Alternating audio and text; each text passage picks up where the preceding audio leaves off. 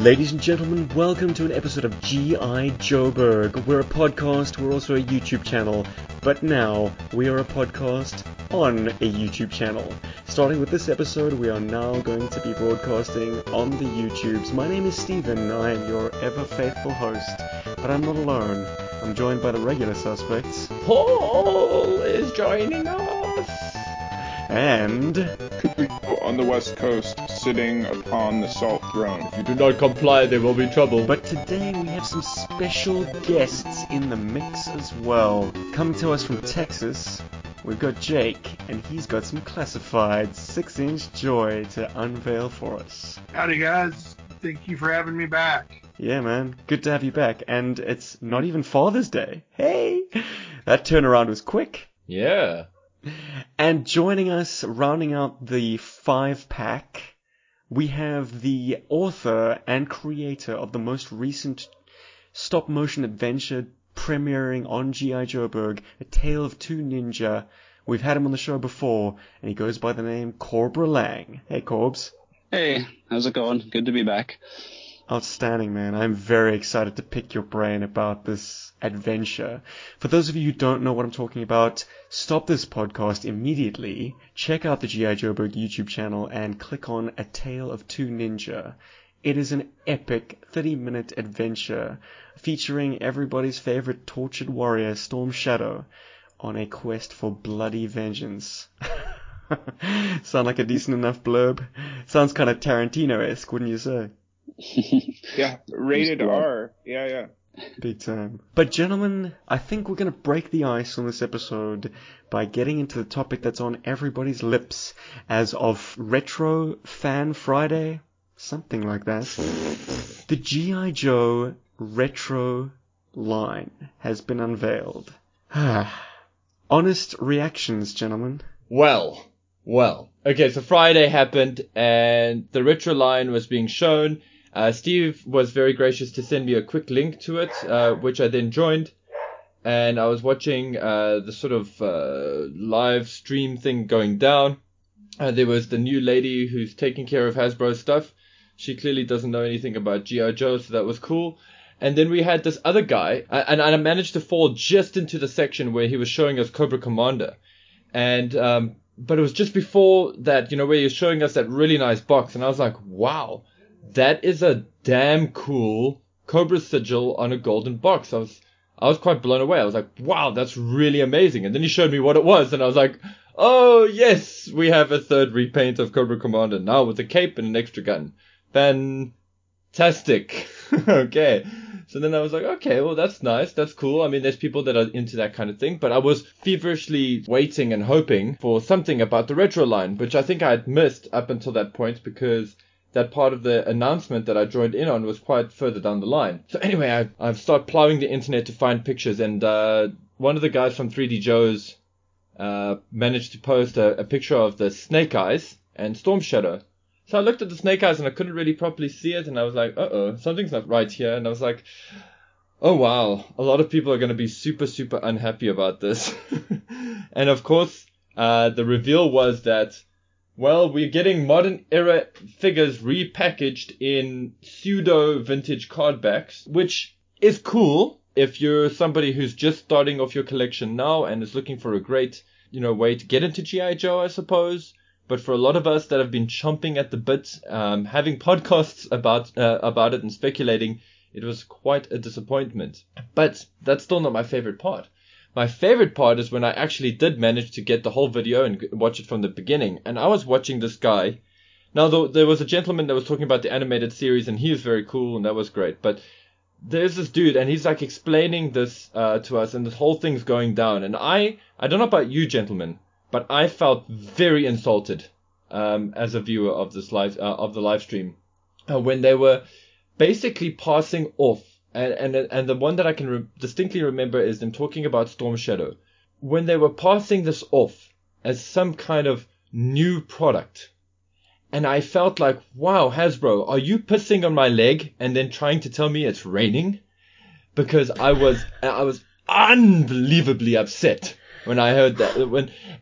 If they had just had the decency to turn around and say, hey guys, we have taken, some of your favorite toys from the modern era line and repackaged them this way, I would have been like, thank you, dude. That's really cool of you to say. But they carrying on about, oh, look at Storm Shadow's amazing fan. It's got like razor edge and shit. I'm like, yes. A lot of really great Hasbro toy designers who have probably been fired by now or whatever worked on that. No but longer yes, working please, for Hasbro, please. sure.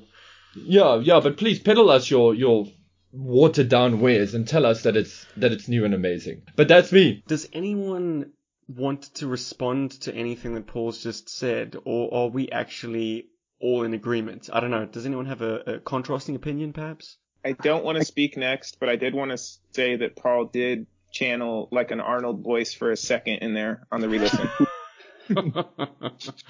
Corey, I think I saw your icon light up just there.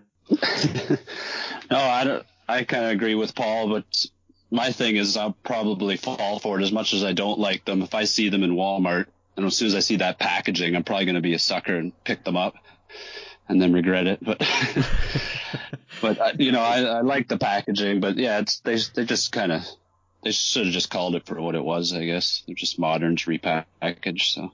Sure. Jake, anything to add, my brother? I was hoping for O-rings like everybody else, but they're putting figures on the shelf. I mean, I'm trying to be positive here. I am disappointed that there's not something more to it, but we're getting that's agreed upon one of the best Snake Eyes again. Yeah. One of the fully loaded Storm Shadows.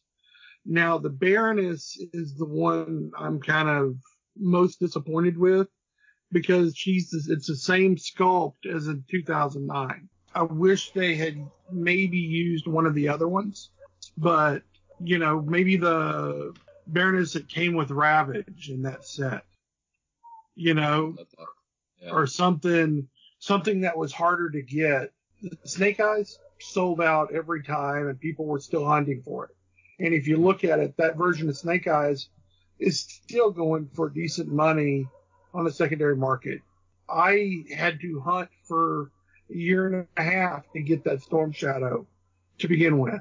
Wow. You weren't there when it was initially released, Jake? The Renegade Storm Shadow? I was in it. It just sold out. It sold out on me. Wow. And, it just was hard to come by. And then, of course, they re-released it later on, but we didn't know that back when we were hunting it. And it's still a harder figure to come by. I mean, with all the ninjas that Cobra used in his video, I was surprised not to see a few of those popping up. It seems Cobra was a vintage purist. Those were just O-ring guys. Yeah. Would it help? Yeah. I just think that, am I disappointed? Yes. Am I going to buy them? Yes. Are my kids going to enjoy them? Yes. Am I going to hang maybe one or two of them on the wall just because they look pretty in the package? Probably. I'll tell you something that was very telling for me came down to the way they are packaged. Now, we can all agree the vintage card art is gorgeous. That is immediately going to draw dollars out of people that otherwise would have passed on these figures. And vehicles, for that matter. I mean, the boxed vehicles look as good as they looked back in 85, 83. But what is really telling to me is the bubble on the action figure package. It's extended obscenely large, just to showcase every single accessory with ample air around them. It's definitely trying to show you how much plastic you're getting. Whereas if you dial the clocks back 10 years, Pursuit of Cobra, you were getting all that plastic, but it was in sort of trays behind the figure. They kept the bubble compact, they kept it filled with goodies, and it was like opening a treasure box. With these guys, it's like Hasbro wants you to know exactly how much plastic you're paying for. It's like, look at all this value on display. No, I'm going to argue for the minute on what I think is the Hasbro side here.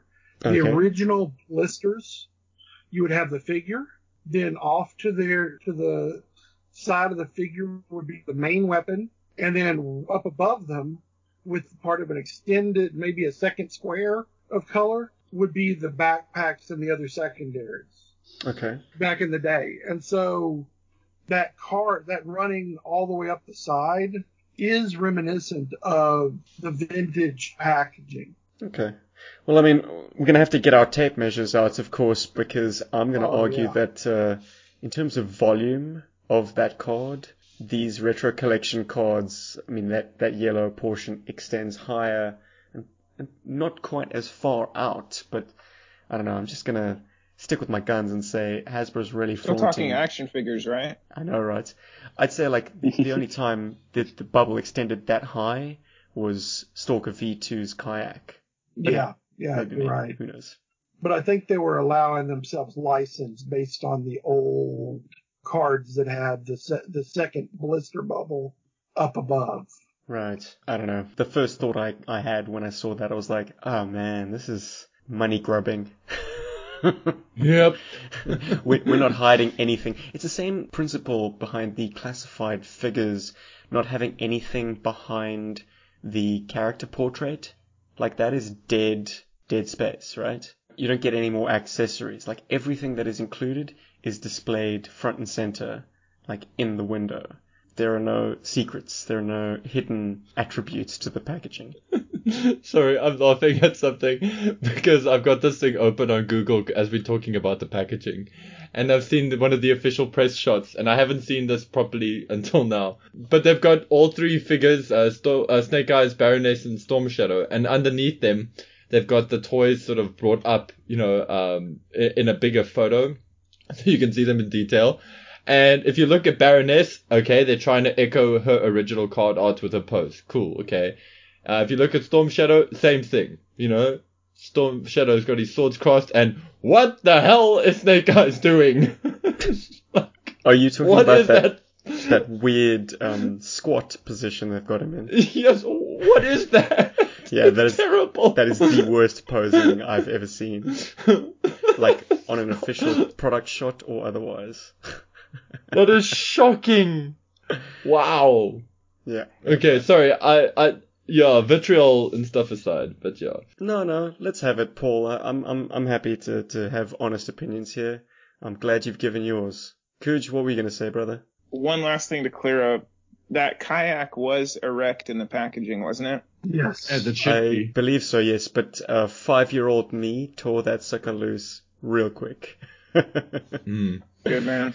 There wasn't much left of that card once I was done. I definitely want to talk some Cobra creations, so let me not burn this piece down. I wasn't here for when you guys chatted Declassified. I did hear disconcerting words. I did go sleuthing. Let's talk some Joe Media first. I just had the pleasure of chatting with Joe on Joe the other day, and I think you just chatted with him a few weeks back, Stephen. I did get extreme. So that was a pleasure. We did talk the Black Book. What is the Black Book?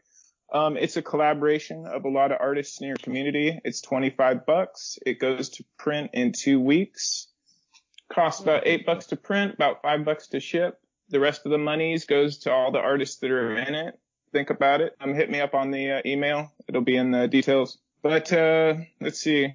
You got What's on Joe Mind. They're dropping a live stream about once a week. I did hit Weber with a question about the Declassified. I'll get there. Got Plastic Battles turning up on, I think, Insta as well as YouTube. I think he had a Signal Noise last time. So he's definitely pulling some friends. Of course, HCC is out there. Cheers, brother. Full Force Daily. When I chatted up with Weber, I hit him up with a question from the comments on their live stream because honestly, I'm in the dark. And I had noticed you're about to do an unboxing on Duke, right? Yes. I should save this for afterwards, but what do you think, Stephen? About Classified Series Duke. Nice likeness, man. I like the cleft chin. Well, the first thing I noticed, because I'm not here to invalidate anybody else's words or how they spend their money. These are great figures. We can all see that. But Cujo's about the details. That's where I'll always be. I noticed that Duke did not have a flag. Okay. I didn't know if that was an aesthetic choice or what. But when I hit Weber in the questions, his body language did change. He said there was a hot topic, so I'll leave that there. Of course, we know the red and the blue has gone off the stripes. And to cap it, you got Gung Ho with the Iron Eagle on the chest. Who's moving around over there? Stop that. You got Iron Eagle on the chest. And so, I mean, you're kind of like three's a trend, right? But of course, we have the retro line. So, you know, when you mess with the truth, it uncloaks you, right? If you guys didn't mention it, but they took American Hero off the label. They took the Marine Corps logo off Gung Ho's chest in the All Striker box art. Oh, I didn't know that. Mm-hmm. There you go. Well, I'm not even sure it was on it in the original box art, but first of all, fuck you very much. But as cooler heads arrive, I'll say this. It makes me think about words like the power of you. You know, what can one person say against a special interest corporate narrative, you know? They can tell the truth. And that's loud as anything out there. And I would say that G.I. Joe will always be an American hero because it's you and me. It's general infantry. It's the people that were thrown into the shit to make sense of it. It's not the jugglers. It's not G.I. War.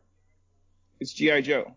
So if you want to drop the American hero label, we'll pick it up. G.I. Joeberg can be the South African hero, the Queensland hero, the Texas hero. I'll take it. Hey, buddy, we were a generation reared on Hollywood. Don't worry. We had no problem waving the red, white, and blue, regardless of where we were in the world. Like, G.I. Joe were heroes. Here's the thing. You don't want to be political. Okay. Well, what about the politics of legacy?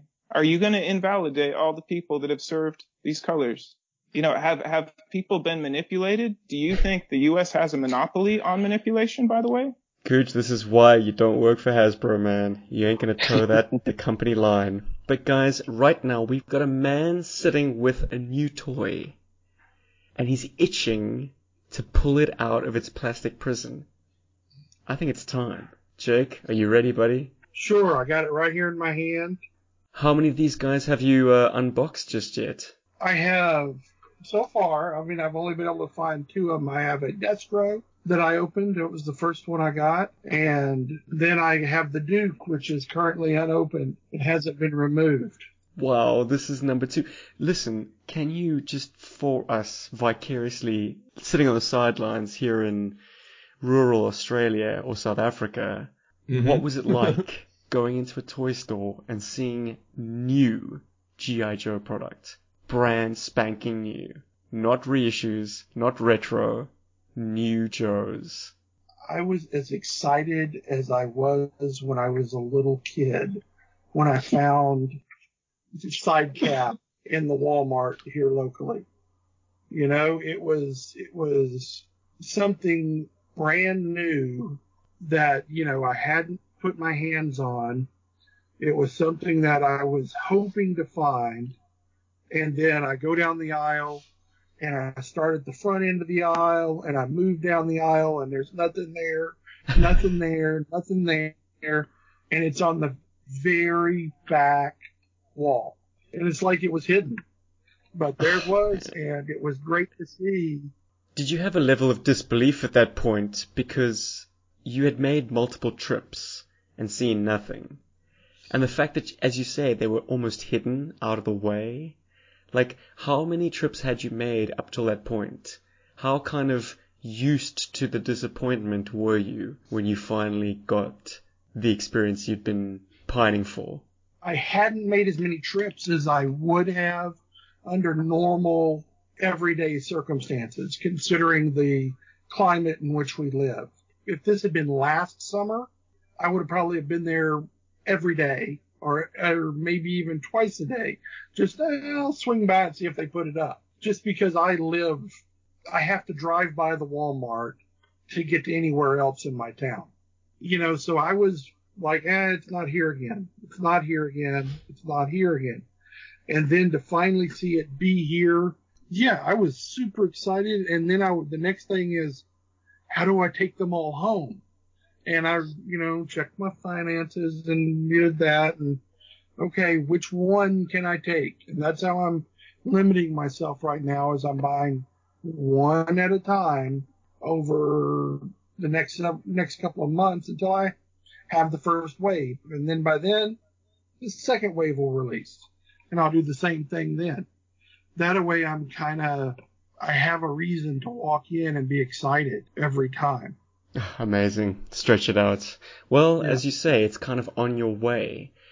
So you're not having to kind of bulk buy them to save on shipping. It does take on that amazing sensation that we had as children. Well, if we had as children, and we were very lucky to have had, if we had it, was the kind of sense that you only had X amount of allowance. You could only get Joe's at a certain rate, once a week, maybe just around birthdays or Christmas. So this kind of approaches that, except with an added bonus of like scarcity on the one hand and dodging a pandemic on the other. But you got Yeah. it, Jake. Is there tape on the top of the box? Do you have to kind of... One little slice of tape. Okay. Do you cut or do you peel? Oh, I've got my X-Acto knife in hand. Nice. Well, they're very collector friendly, aren't they? It's a pull-out tray. Yeah. All right. Okay, sliced open, ready to open. I've got goose flesh, man. Put my knife away so I don't stab myself in the leg. And let's see here. Here we go. Here, you listening? No, that sound. Nice. Yep. And here we go. Slide the tray out. Make sure you hear it. That's some good Foley, actually. Oh, Yep. nice and crinkly.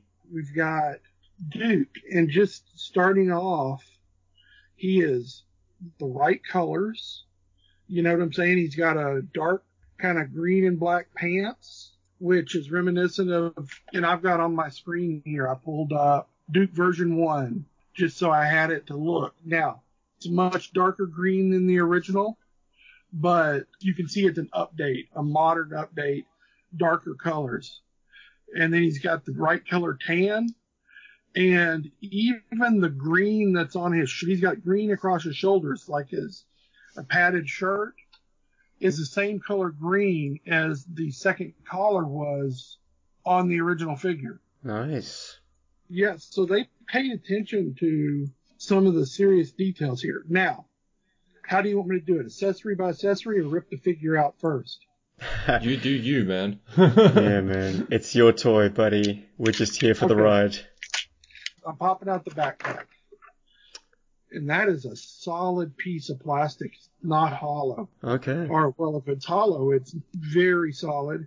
You've got the painted on trenching tool, which my only complaint would be I would love to have the trenching tool be able to be loose, but man, it's so reminiscent of the original backpack. Yeah, I was about to say, that's a nice touch. They didn't have to Yeah. copy the original's attributes down to a detail like that, but the fact that they did, it's really, really nice nod and a wink to us. Yeah, a couple of canteens. So he's got water. He's got a couple of pouches. Only thing he's missing from the original backpack is a sleeping bag. But I don't think modern military, I don't think he's doing a lot of sleeping while out in the field like this anymore. But the backpack is nice and thin. It's a good update of the original. And let's go with the man himself. He's the next piece moving across. No twist ties or elastics. No twist ties or elastics. Pop in, pop out. Oh, music to my ears, man. Oh, that is a hell of a face. Oh, Man, yeah? that face sculpt is nice. Go on. I think they used the digital painting, the digital prints on the face. Oh, they went on about it in that retro collection reveal, didn't they? Yeah. The face printing technology. He looks human sitting here in my hand. Oh, fantastic. Is that your favorite butt chin on a figure, Stephen? What do you think? It's definitely Desperate Dan. And those of you who collect Beano. Or no, Dandy. Jeez, Dandy comics. Dandy. Yeah. Yeah, man. He's got an impressive chin, that's for sure. But I don't think it's a detractor. I've personally always been lobbying for Aaron Eckhart to be my go-to kind of real Duke ever since watching Battlefield LA. LA, And that yeah. man has got one hell of a chin.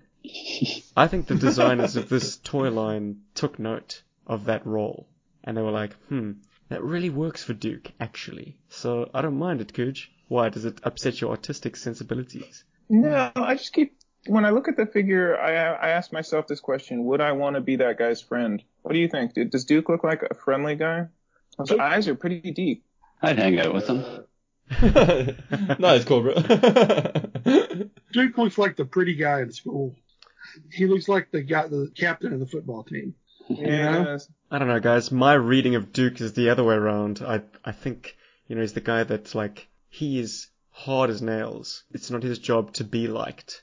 It's his job to save his boys' lives. Make the right decisions and get us all back in one piece. So, I don't know. I don't think I'd want to hang out with Duke. I think I should be afraid of Duke, to be honest. A healthy dose of fear and respect for this man. Because he's seen everything there is to see. He's seen the shit. Does he have some furrowed brows on that figure? He's got a kind of one eyebrow kind of tucked up a little. Oh, good. So it's slight, but you can tell it's there. It looks like his nose has been broken once or twice. Nice. He has that crease right at the top of his nose that you get once you've been punched in the face a few times. Uh-huh. Owen Wilson, baby. Owen Wilson. It's the Aaron Yeah. Eckhart chin and the Owen Wilson nose. That's how you make it Duke, ladies and gentlemen. That is a serious looking portrait on that head. Cool. Yeah. Now, I'm curious. He's got like a pair of binoculars or something, and they look like they're attached to him somewhere. Where do they go? I've got to pop them out real quick. Okay. Yep. Little binocs. Trinox, it looks like. And then on the back left hip, there's a little plug-in hole, and it's got a little pin on it, and it just snaps right in there. Cool. So it's off. Are you saying he takes it in the hip? He's got it right in the hip. The hip opposite his holster, so it's out of the way. And just so you know, the bandolier pops off real easy. So you can slim him down. I know somebody was talking about taking off some of the materials and, having them, but that bandolier pops off real easy. You can move it around, get it positioned, and I'm putting the backpack on now, and nothing's in the way of each other. Like the backpack and the binoculars are not going to hinder the movement of each other. That's really cool. Well, let me ask you this, lest I eat my words. Is there space for, anybody to put a flag decal on his arm? Like, let's say Corbra wanted to flex the old Maple Leaf.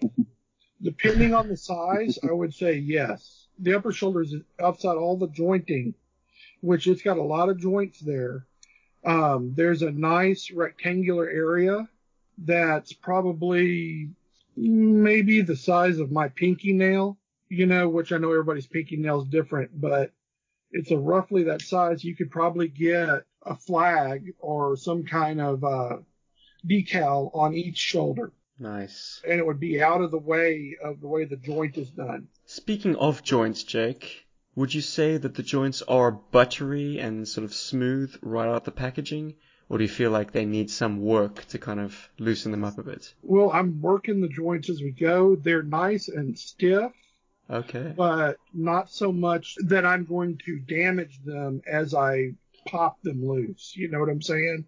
Yeah. Yeah. Yeah. And the butterfly joint on this one is really well hidden into the shirt and is very effective, actually. I've never been one to like butterfly joints because they seem to cut big hunks out of the chest. But this is really nice. Excellent. Let's get controversial then. The weapon. Okay, that's what I've got next. Pop out here. I'm going to pop the pistol out first. Okay. Nice little pistol. I know some guns, but most of my guns I know are older. It's a near future pistol, Looks like something that somebody's going to put out within the next 10 years. Yeah, it looks quite restrained, to be honest. It is the pistol. Yeah. Cigarette lighter. Yeah, but it's looks good in his hand. Nice. Makes full use of that trigger finger, I guess. Yeah, I'm popping the trigger finger into the guard right now. Yeah, it fits in his hand perfect. And he's got those red knuckles, which if you go into an academy here, you're going to see all kinds of shooting gloves and accessories for pistol enthusiasts. And I bet I could buy a pair of gloves like this if I walked into academy today. Oh, it's a nice flash of color, I'm not going to lie. A little bit of red on a figure. Find an excuse to put some red on an otherwise green and tan figure. Yes, please. He's got red on his shoulders. Like a little red, not epaulette, but strap that comes over, buttons in. And the Matrix of Leadership. And Matrix of Leadership on the other side. Okay, now I'm going to take the pistol out of the hand, and it comes in and easy. The hands are kind of rubbery in a good way, not in a bad way, in that it allows some flexibility getting those weapons in there, not like I'm going to crack a finger or anything. The pistol slips right into the holster and looks good. Okay, now let's get the other gun out, the rifle. Okay, now the rifle itself is a bit rubbery. It's a bit soft, which I'm not used to with my Joe weapons, but I've been playing with vintage stuff recently, and we all remember how hard those weapons were. Okay, questions about the rifle? Well, for the most part, they've gone with the Armalite weapon design. Mm-hmm. They've just kind of futzed with the barrel, right? Yeah, I would say everything up through the secondary grip could be a weapon coming out next year. Sure. It's got some nice sights added to it, a couple of different sighting options, and then the front of the gun is where it's taken on the blaster effect. The rest of it looks very straight up like something that a futuristic military would use. And then you get to the front and you've got the blue paint, and it's got a square barrel. Okay. Cool. That bit of Cybertronian technology there. Absolutely, that's right. I mean, not only did they get the Matrix, but they, their interaction with the Autobots yielded some funky new laser guns. Hey, look, I think it's a nice looking weapon. It does not offend me, and we all know why they did it. So, what you gonna do, right? Those of you who are real weapon purists. Action Force, my friends. Support Bobby's project. In fact, I've recently been looking into weapons for this scale, and I've actually found 3 pretty good options for that. So the first one was I was on Hobby Link Japan, because there's a famous line of 1 to 12 scale figures, which is what these figures are, essentially. They have these like little army girls. They like little cute anime type characters that are all like, I don't know, they're just tacked up. They're full of like military stuff and whatever. But what they do is they release diorama pieces and weapons for them. And it's everything from modern firearms to old school firearms, like, some of the World War II stuff. And in between, there's there's things like the Swedish K and that kind of stuff, which is quite fun. It does require some assembly, but the details are quite crisp and sharp on them. And they do allow for some modularity, where you can, add sides or change grips and whatever. So they're quite cool. Plus, there's all these diorama pieces, and those are things like weapon racks and whatevers. Are you talking about Planet Green Valley action figures?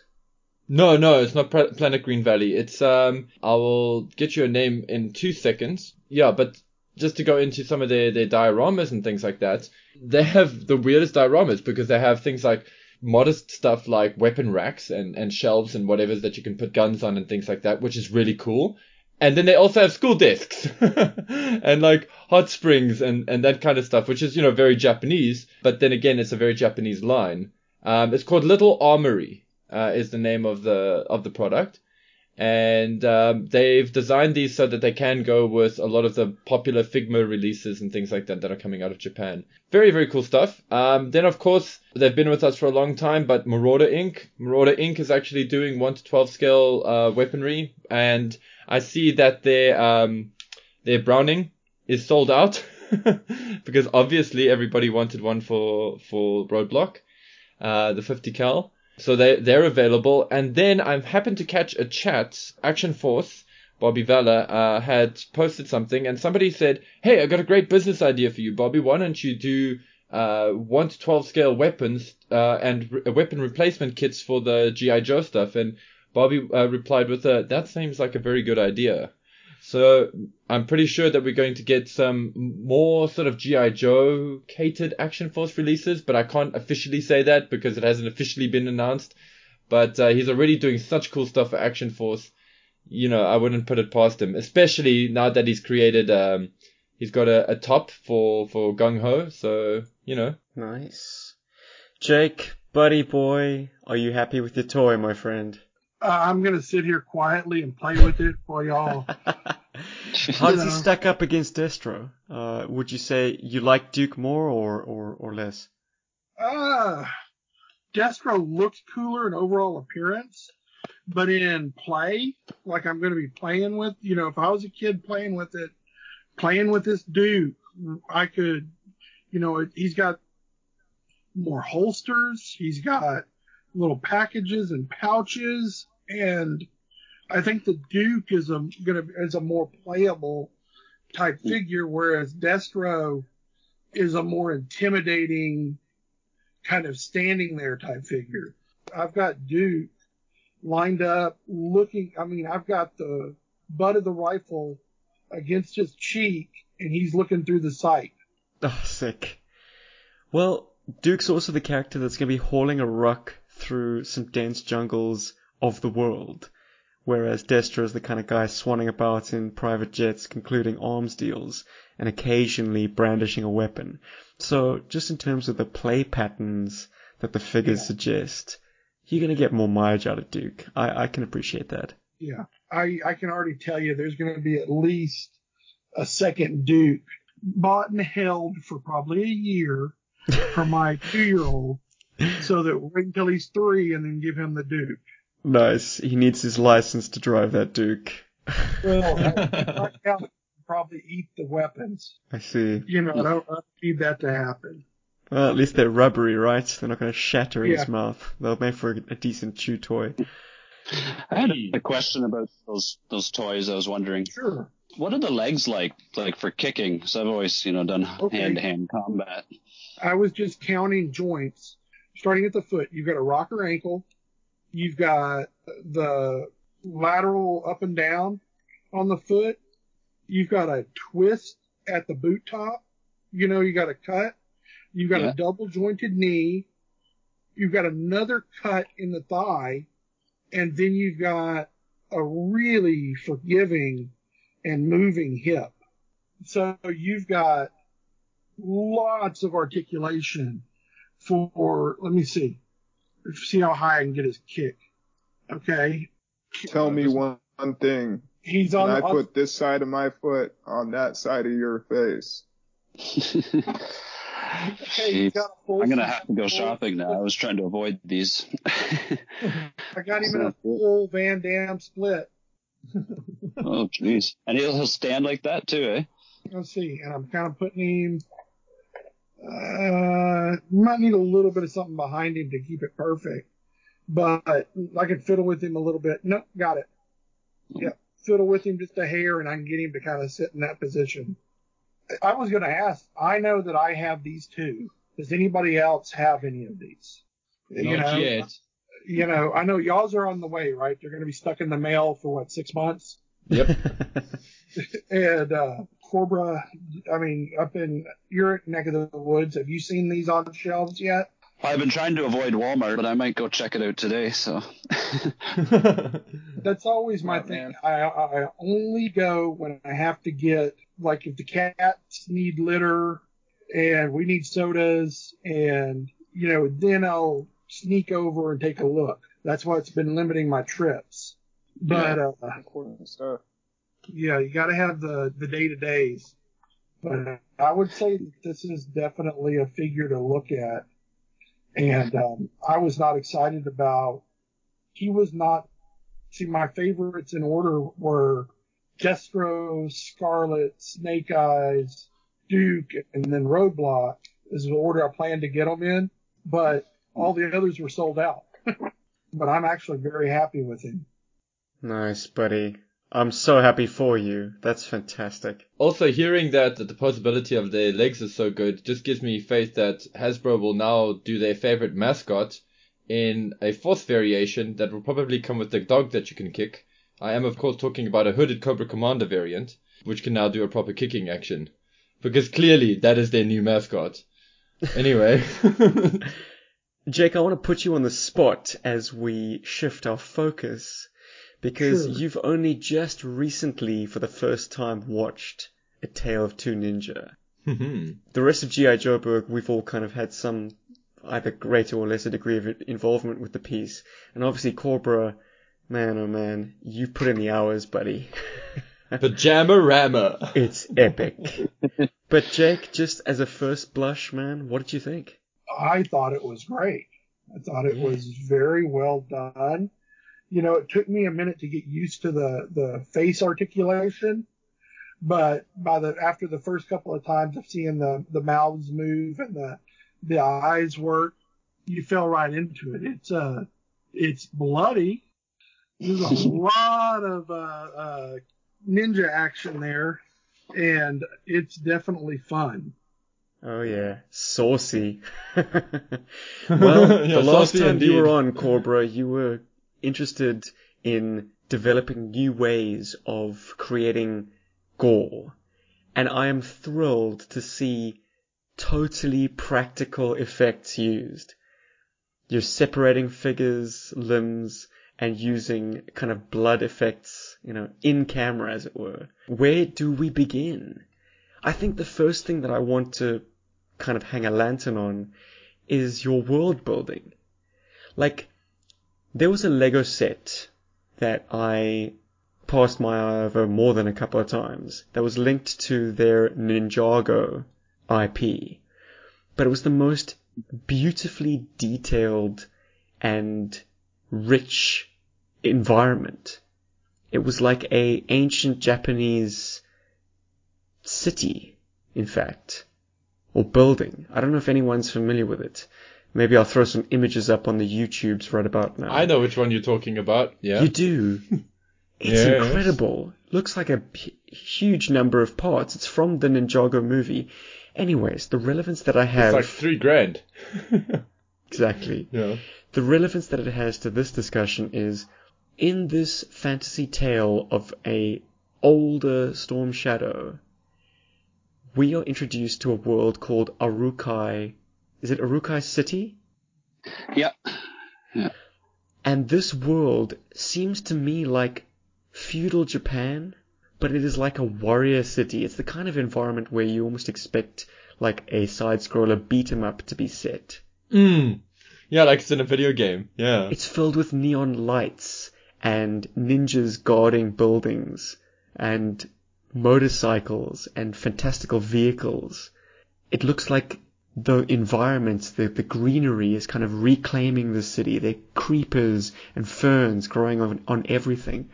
And it was so original for me to see G.I. Joe toys being portrayed in this setting. The characters are 99% all martial artists, firstly. So it is the perfect setting for them to inhabit. I guess, yeah, I had the flag to work with for that, so that gave me the street, which allowed me to do the city. So, as much as I could hide the main, control center on the flag, that was the best. But, yeah, the lighting was a chance to play around, because usually I was kind of restricted with the green screen, which you had to have good lighting, so you couldn't play around with the shadows. So this time I just kind of got to have more fun with different lights, and I had neon lights, little LED lights in the back, and then I had a red light that I'd use on the side that I could have kind of move kind of like the sun would sweep across the sky, maybe to simulate traffic. Wasn't there like a pseudo time lapse at one point, which is something that you can do very easily with a time lapse camera? It's a different story when you're doing it in stop motion. So kudos to you. And speaking of shadows, and I'm glad you poked some fun at it as well. At one point, Outback, doesn't he say, "Hey, look, it's my shadow"? Yeah. Nice. Yeah, I walked by there, so I thought, might as well make him do a pose. But... Well, it's cool, man. Shadow play in stop motion. Like, typically in stop motion, if you're casting a shadow, it's just going to create problems for you later, surely. But you made a thing of it, a feature of it, and it worked. Yeah, thank you. Yeah, I wanted to do something different where, the villain approached, you'd first see his shadow kind of creep up into the camera shot, but it just kind of worked out the other way as the story untold itself. I love the insight that you offer on, now that I've mentioned his name, Outback is a major character, and your sense of this character is something that I really, really enjoy. He takes some enjoyment in his job, but you also make light of the fact that he's a man at war with himself. He's Outback, but he's having to live and dwell in this really dangerous city.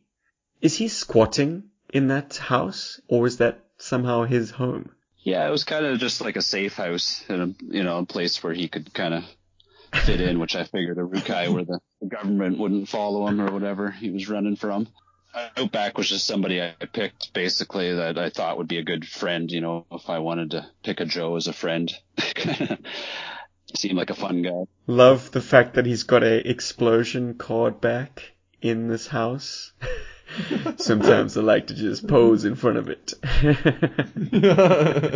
Like, coming off of your last work, which was moody, and this thing's on a different level, do you see this as like just a step, or was this like something that took you a while to do? Because it's just packed with kind of layers of both production and visual intrigue, like the explosion. Like, how long did it take you, and are you just going to decompress for a while? Yeah, oh geez. Well, I'm probably going to decompress for a little bit because it was stressful. It took me about 4 months to do it. I took a week off work to do a little bit more because I was seeing that I wasn't going to make the deadline. Wow. What were you thinking, like a Kill Bill story? Or like, because the violence being as visceral as it is, here's a quick fire for everybody in the room if you want to participate. What's your favorite cinematic gore? Like, it can be a scene or a flick. Oh, geez, yeah, probably Kill Bill, that sword scene. Or the silhouettes. Aliens, sorry. The victim who wants the Marines to kill her before the chest burster comes out. That's got to be pretty high up on the list for me. I have a brain full of horror movies, man, and when you said that, I was thinking of like a mix of either it's a scene from Akira Kurosawa, like literally anytime a samurai kills another one and there's just blood spraying everywhere, and it's campy as all hell, but I love it.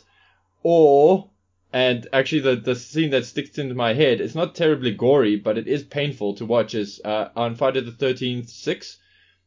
Jason takes a couple that is getting it on, and he manages to pull, the girl decides to hide in the tent, and then she's in a sleeping bag, and he actually pulls out the whole sleeping bag and he slams it against a tree. And when I say favorite, I know I sound like a sick puppy, but it is such a bone-rattling scene that it sticks with you, and it's definitely one of Jason's best kills. I'd Pretty love to have obscure, offered brother. something. Yeah, right. But I would have loved to have offered something a little bit more martial arts related. But damn, that's just what popped in my head. I'm sorry. I just watched Akira for the first time. I know it's animated. Oh, wow. Man, there's some really graphic body gore in that movie. Oh, man. Yeah, when Tetsuo starts... Was it Tetsuo? No, it's his friend. No, Tetsuo starts becoming Akira, yeah. Right. Tetsuo starts morphing. Yeah. And, it's pretty unsettling. Good call, Jake. You're only about 35 years late to the party. Hey, you watch it when you can watch it, right? Yes, sir. And as you mentioned, that scene in Kill Bill with all the blood there, too. Those are two that come to mind for me. Of course, I just watched that. It's funny, I just spoke about Kill Bill on another podcast. This is a Talking Joe cheap plug, but in the forthcoming episode, I know, right? You did one, I'm gonna do one, Cooge. We spoke about Kill Bill, and I recall that my sister and her boyfriend at the time thought nothing of it. They thought they were going to watch another Tarantino film, probably about crime. Once the excessive blood and gore started, and limbs were being hacked, and the bride was breakdancing with a katana. Pretty much, yeah. They walked out. They were like, nope, this is not for us. And my sister's not a prude, okay? But, yeah, man, it was just, it's a kind of level of gratuity that you need some kind of warning that it's going to be as gory as that, like comically gory. And they were like, this is just stupid. Was it just the ninjas involved, or did you want to go gore heavy on this latest one? A lot of the gore comes from inspiration from other stop motions, to be honest, where it is kind of more comedic. You get a chuckle out of it because you can tell it's not realistic kind of thing. And to sort of answer your other question there, as being like a stepping stone, it kind of is. Like every movie, I kind of learned something from my mistakes because it's just a labor of love. So this time I kind of realized that, you know, the action parts are good. I got to watch the dialogue because working with that phone app, you kind of are limited to one camera shot, whereas to have a nice dialogue scene, you need a lot of different camera angles, and, you know, stop motion helps. So I think that might be something I might try to explore next time, is to have a little bit of hand and actions, you know, body language to the conversation. Maybe shoot some of the mouths right onto the as I'm shooting the stop motion. Kind of the classic way. Nice.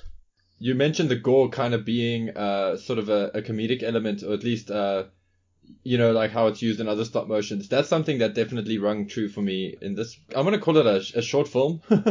But like, it reminded me a lot of like Evil Dead, because Evil Dead also uses a lot of like violence or sort of gratuitous violence to comedic effect. And I definitely felt that, like, you weren't being like violent and gory to just be like violent and gory, that it actually had like a little bit of a almost like comedic purpose to it in some respects. Yes, I hope so. I'm sure it comes off strange to some people, and maybe you it's a bad sicko. humor. I just get a chuckle out of it.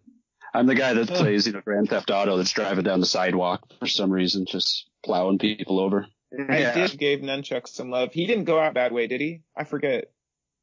Kind of, he got stabbed a little bit. Oh, damn it. I regret that one too. But everyone's been telling me. That is a good-looking figure, dude. That is a good-looking figure. I know.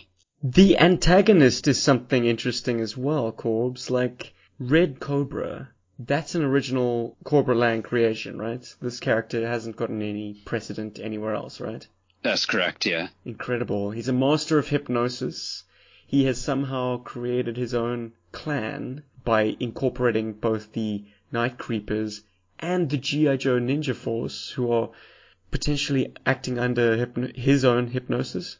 Mm-hmm. But not only that, he's got Jinx and a love interest of Storm Shadows working for him. Oh, what a tangled web. Yeah. Well, it started out that it was going to be about Storm Shadow, and all the other figures were just going to be like just random ninjas, you know, bad guys. But every time my friend watched it, he would identify each character as their Joe name. So I realized it was going to be a bit of a problem. So after our last podcast, when Paul mentioned the Night Creepers and stuff, I kind of slipped that into the story, and then that kind of tied in with the Red Cobra, kind of brainwashing them all into that clan.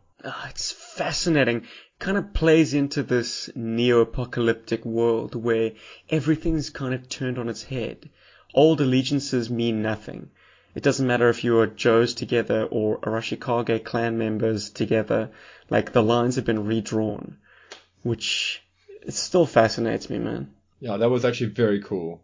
That was such a creative use of that. I even remember, like, you know, when you had some of those characters and Storm Shadow's encountering them, and I'm going like, what the hell, like, are these guys bad guys or what's the story, and I felt that, man. That was really, really cool. I'm glad that your friend called them by their names and that it helped inspire that, because as a viewer, as an audience, it killed me, like in a good way. I was like, oh no, these characters.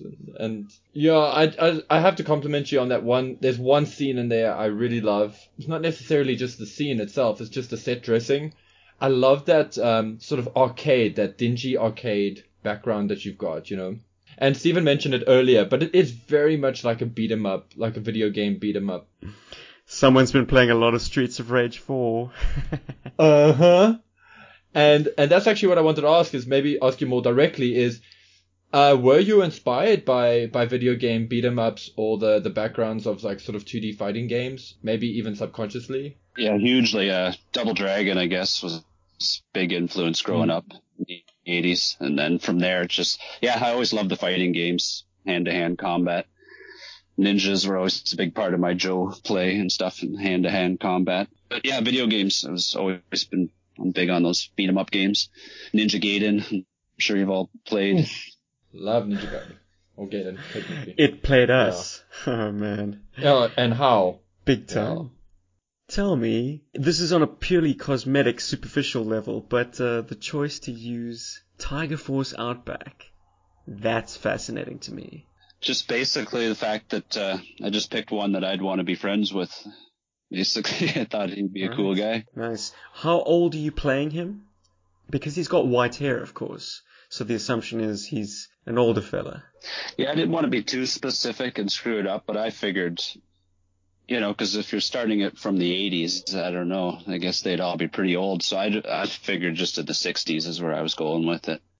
Nice. But of course, a Ninja Master still got it, and so does a Survivalist. There was one shot with the walking where the arms were swinging, but that's something I just figured out at the time, where I took the big G.I. Joe catalog, like the book there, with all the different prices, and I put the stand on it, and then I put a little one of those cubes that you stick different flowers and stuff, a chopstick in one of those, and a chopstick sticks in the back of a G.I. Joe perfectly, so it would hold the G.I. Joe, and having that and the camera stand on the same book, as you move the book along, they would be in sync, and the only thing that would change would be the background, and then that being character on the, on the chopstick, it allowed you to kind of swing the arms as he walked too, which was a cool effect. Wow.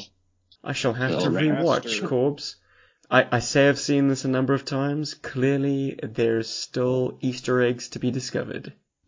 And Easter eggs they were. The meta reference, that blew my mind, actually. Yeah, that was very cool. Let's and then watch also some Special Forces. Nice. Oh, yeah.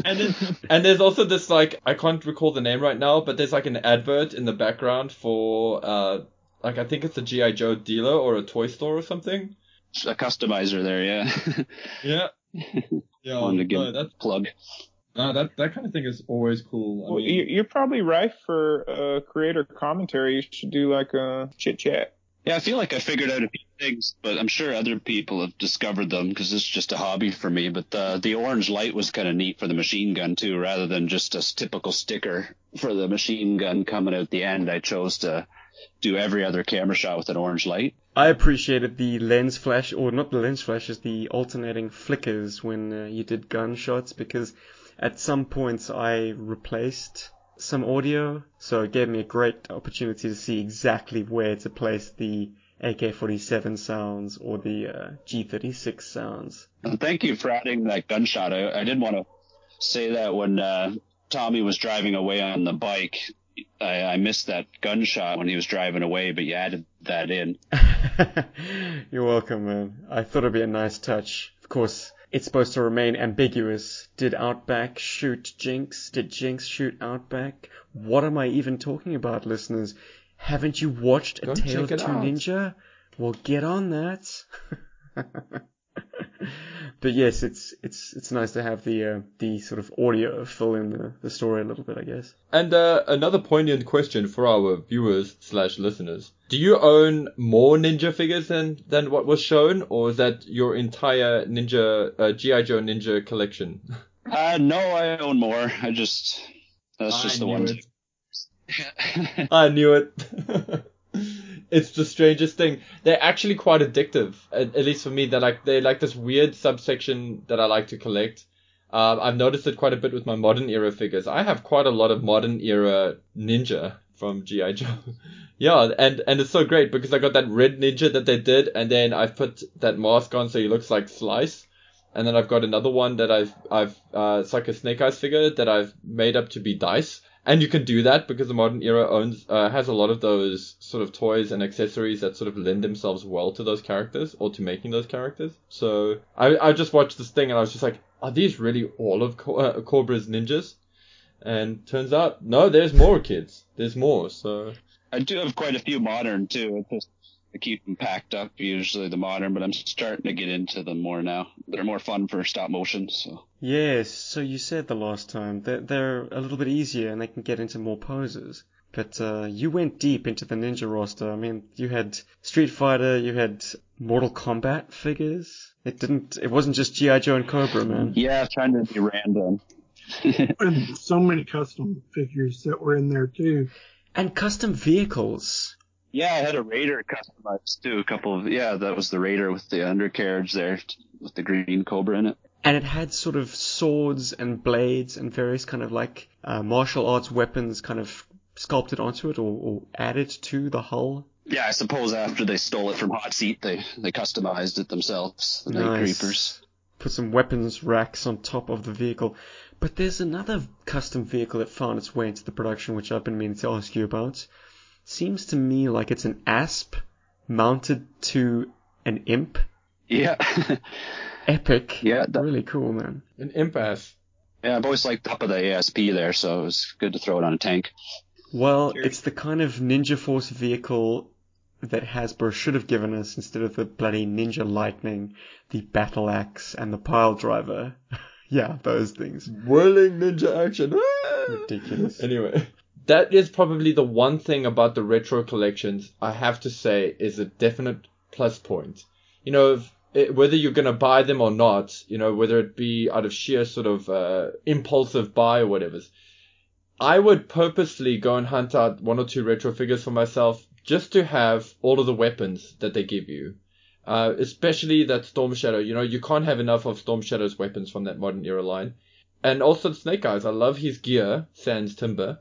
But, yeah, like, just something, you know, you mentioned weapons. That's a great place. It's a great weapon pack for future play motion creators and things like that. That's a great place to get all your gear from. If you wish to do modern era stuff, of course. Although, to be fair, some of the modern era stuff have got really nice grips that work quite well with some of the vintage toys, I must say. So. Yeah, I've done that. I used a lot of modern weapons in that Tale of Two Ninja. Yeah, I saw that. I was like, hey, nice. Like ketchup. Okay, so I got a quick fire for the guys around the room. Favorite death scene? I know Steven's in mine. But you guys, favorite death scene in A Tale of Two Ninja? I've watched it once. I haven't watched it enough to have a favorite yet. There's a lot of good death scenes in there. I'm gonna have to watch it probably again, before I could give a decent answer. I'm gonna get political too. I think honestly, what struck me first, because it is a distinct story style. Like, first off, I was like, oh, this should have been a midnight release. Like, it just had that vibe, kind of like a midnight theater thing. Hey, Cooge, it's always midnight somewhere in the world. Oh shit, you got me. Yeah, no, I thought I liked the meta references. I think the careful storytelling always gets me, so it'll get a second and probably a third. But I'll get back to you on that one. Next time Cobra's on, I'll have a death scene for him. Cool. Paulie, you said that we have the same one in mind. I think I might surprise you with my favorite. Okay, well then I'm sure you can see where I'm coming. But Bushido, dude. There's Bushido. There he's not. It's like, Bang. I love it. Ninja, vanish. It was just calling my name, so I had to do that. Then I had to write it into the story. Dude, that was so cool. You killed me. I actually had to pause because I had tears in my eyes. I was killing myself from laughter. It was so cool. Anyone who isn't aware, Storm Shadow and Outback return to Outback's digs, and standing outside the entrance is Bushido, the snow ninja. And Outback pulls up, stops his bike, and Storm Shadow on his ferret plows straight into Bushido. Bang! Pancakes him up against Outback's house. And Outback asks, "How did you know?" I don't know if we ever really get the answer, do we, Corbs? Well, maybe.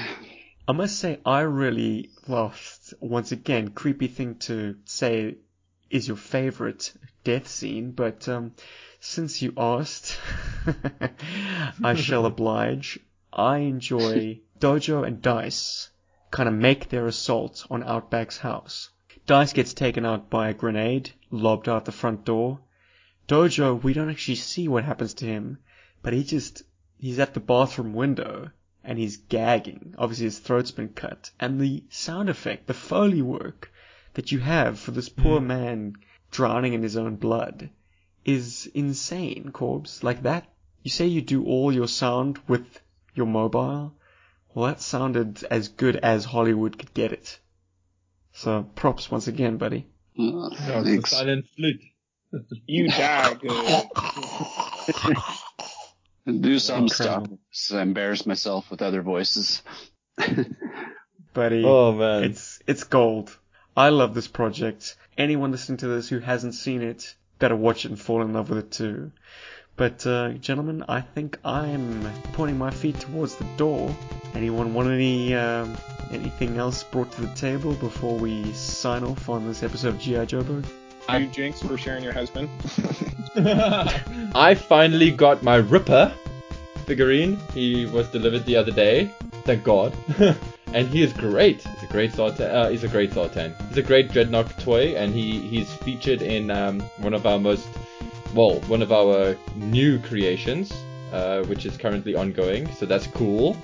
And I had to do my first bit of surgery on one of these siblings of Zartan. You know, as we all know, those figures are not easy to fix once the O-ring goes. You know, you have to actually split the upper torso because it's sort of joined, it's glued together. I successfully did surgery on Xandar and Serena, whose O-rings both died on the same day. In fact, actually, I don't know when Xandar's did, because I picked him up off the toy shelf to put him in a video, and he was 2 half Xandars. So I was like, well, he's not making it to this episode. And then when I was done, I was taking Serena out of the Thunder Machine, and I also only took out half of Serena, so I felt a bit like Jason Voorhees. And I gotta say it was a tricky process, not the easiest thing to do in the world, but I'm very thankful to all of the people on YouTube who have actually posted videos on how to do that. You know, FormBX, his video helped me out quite a bit. There was another gentleman, I forget his name, he did quite a good job of removing the upper torso, and then of course, you know, just looking at forums and things like that. So thank you to all of you out there who have posted a wealth of knowledge on how to fix those toys, those color changing Joes. You helped me a lot, and you helped me save 2 very cool toys of mine, so thank you. So that's all I have, other than all the cool stuff that we've had to speak about tonight. Jake, you've got new toys to play with. Cobra, you better make a pilgrimage to Walmart immediately to take a look for these classified toys. Cooge, I'm sure you've got plenty more things to be doing in Long Beach right now. Me, in North Queensland, I've got to get to bed, boys. It's 3:30 a.m. Ooh. Is the wife going to talk to me in the morning? Certainly hope so, because I need her voice as Jinx. Gentlemen, it's been a blast. Thank you for joining us. Thank you for having me on. Yeah, thanks for having me on, guys. Always a pleasure, guys. Yo, Joe Berg, everybody. Always a pleasure. Yo, Joe Berg. Berg. Insatiable.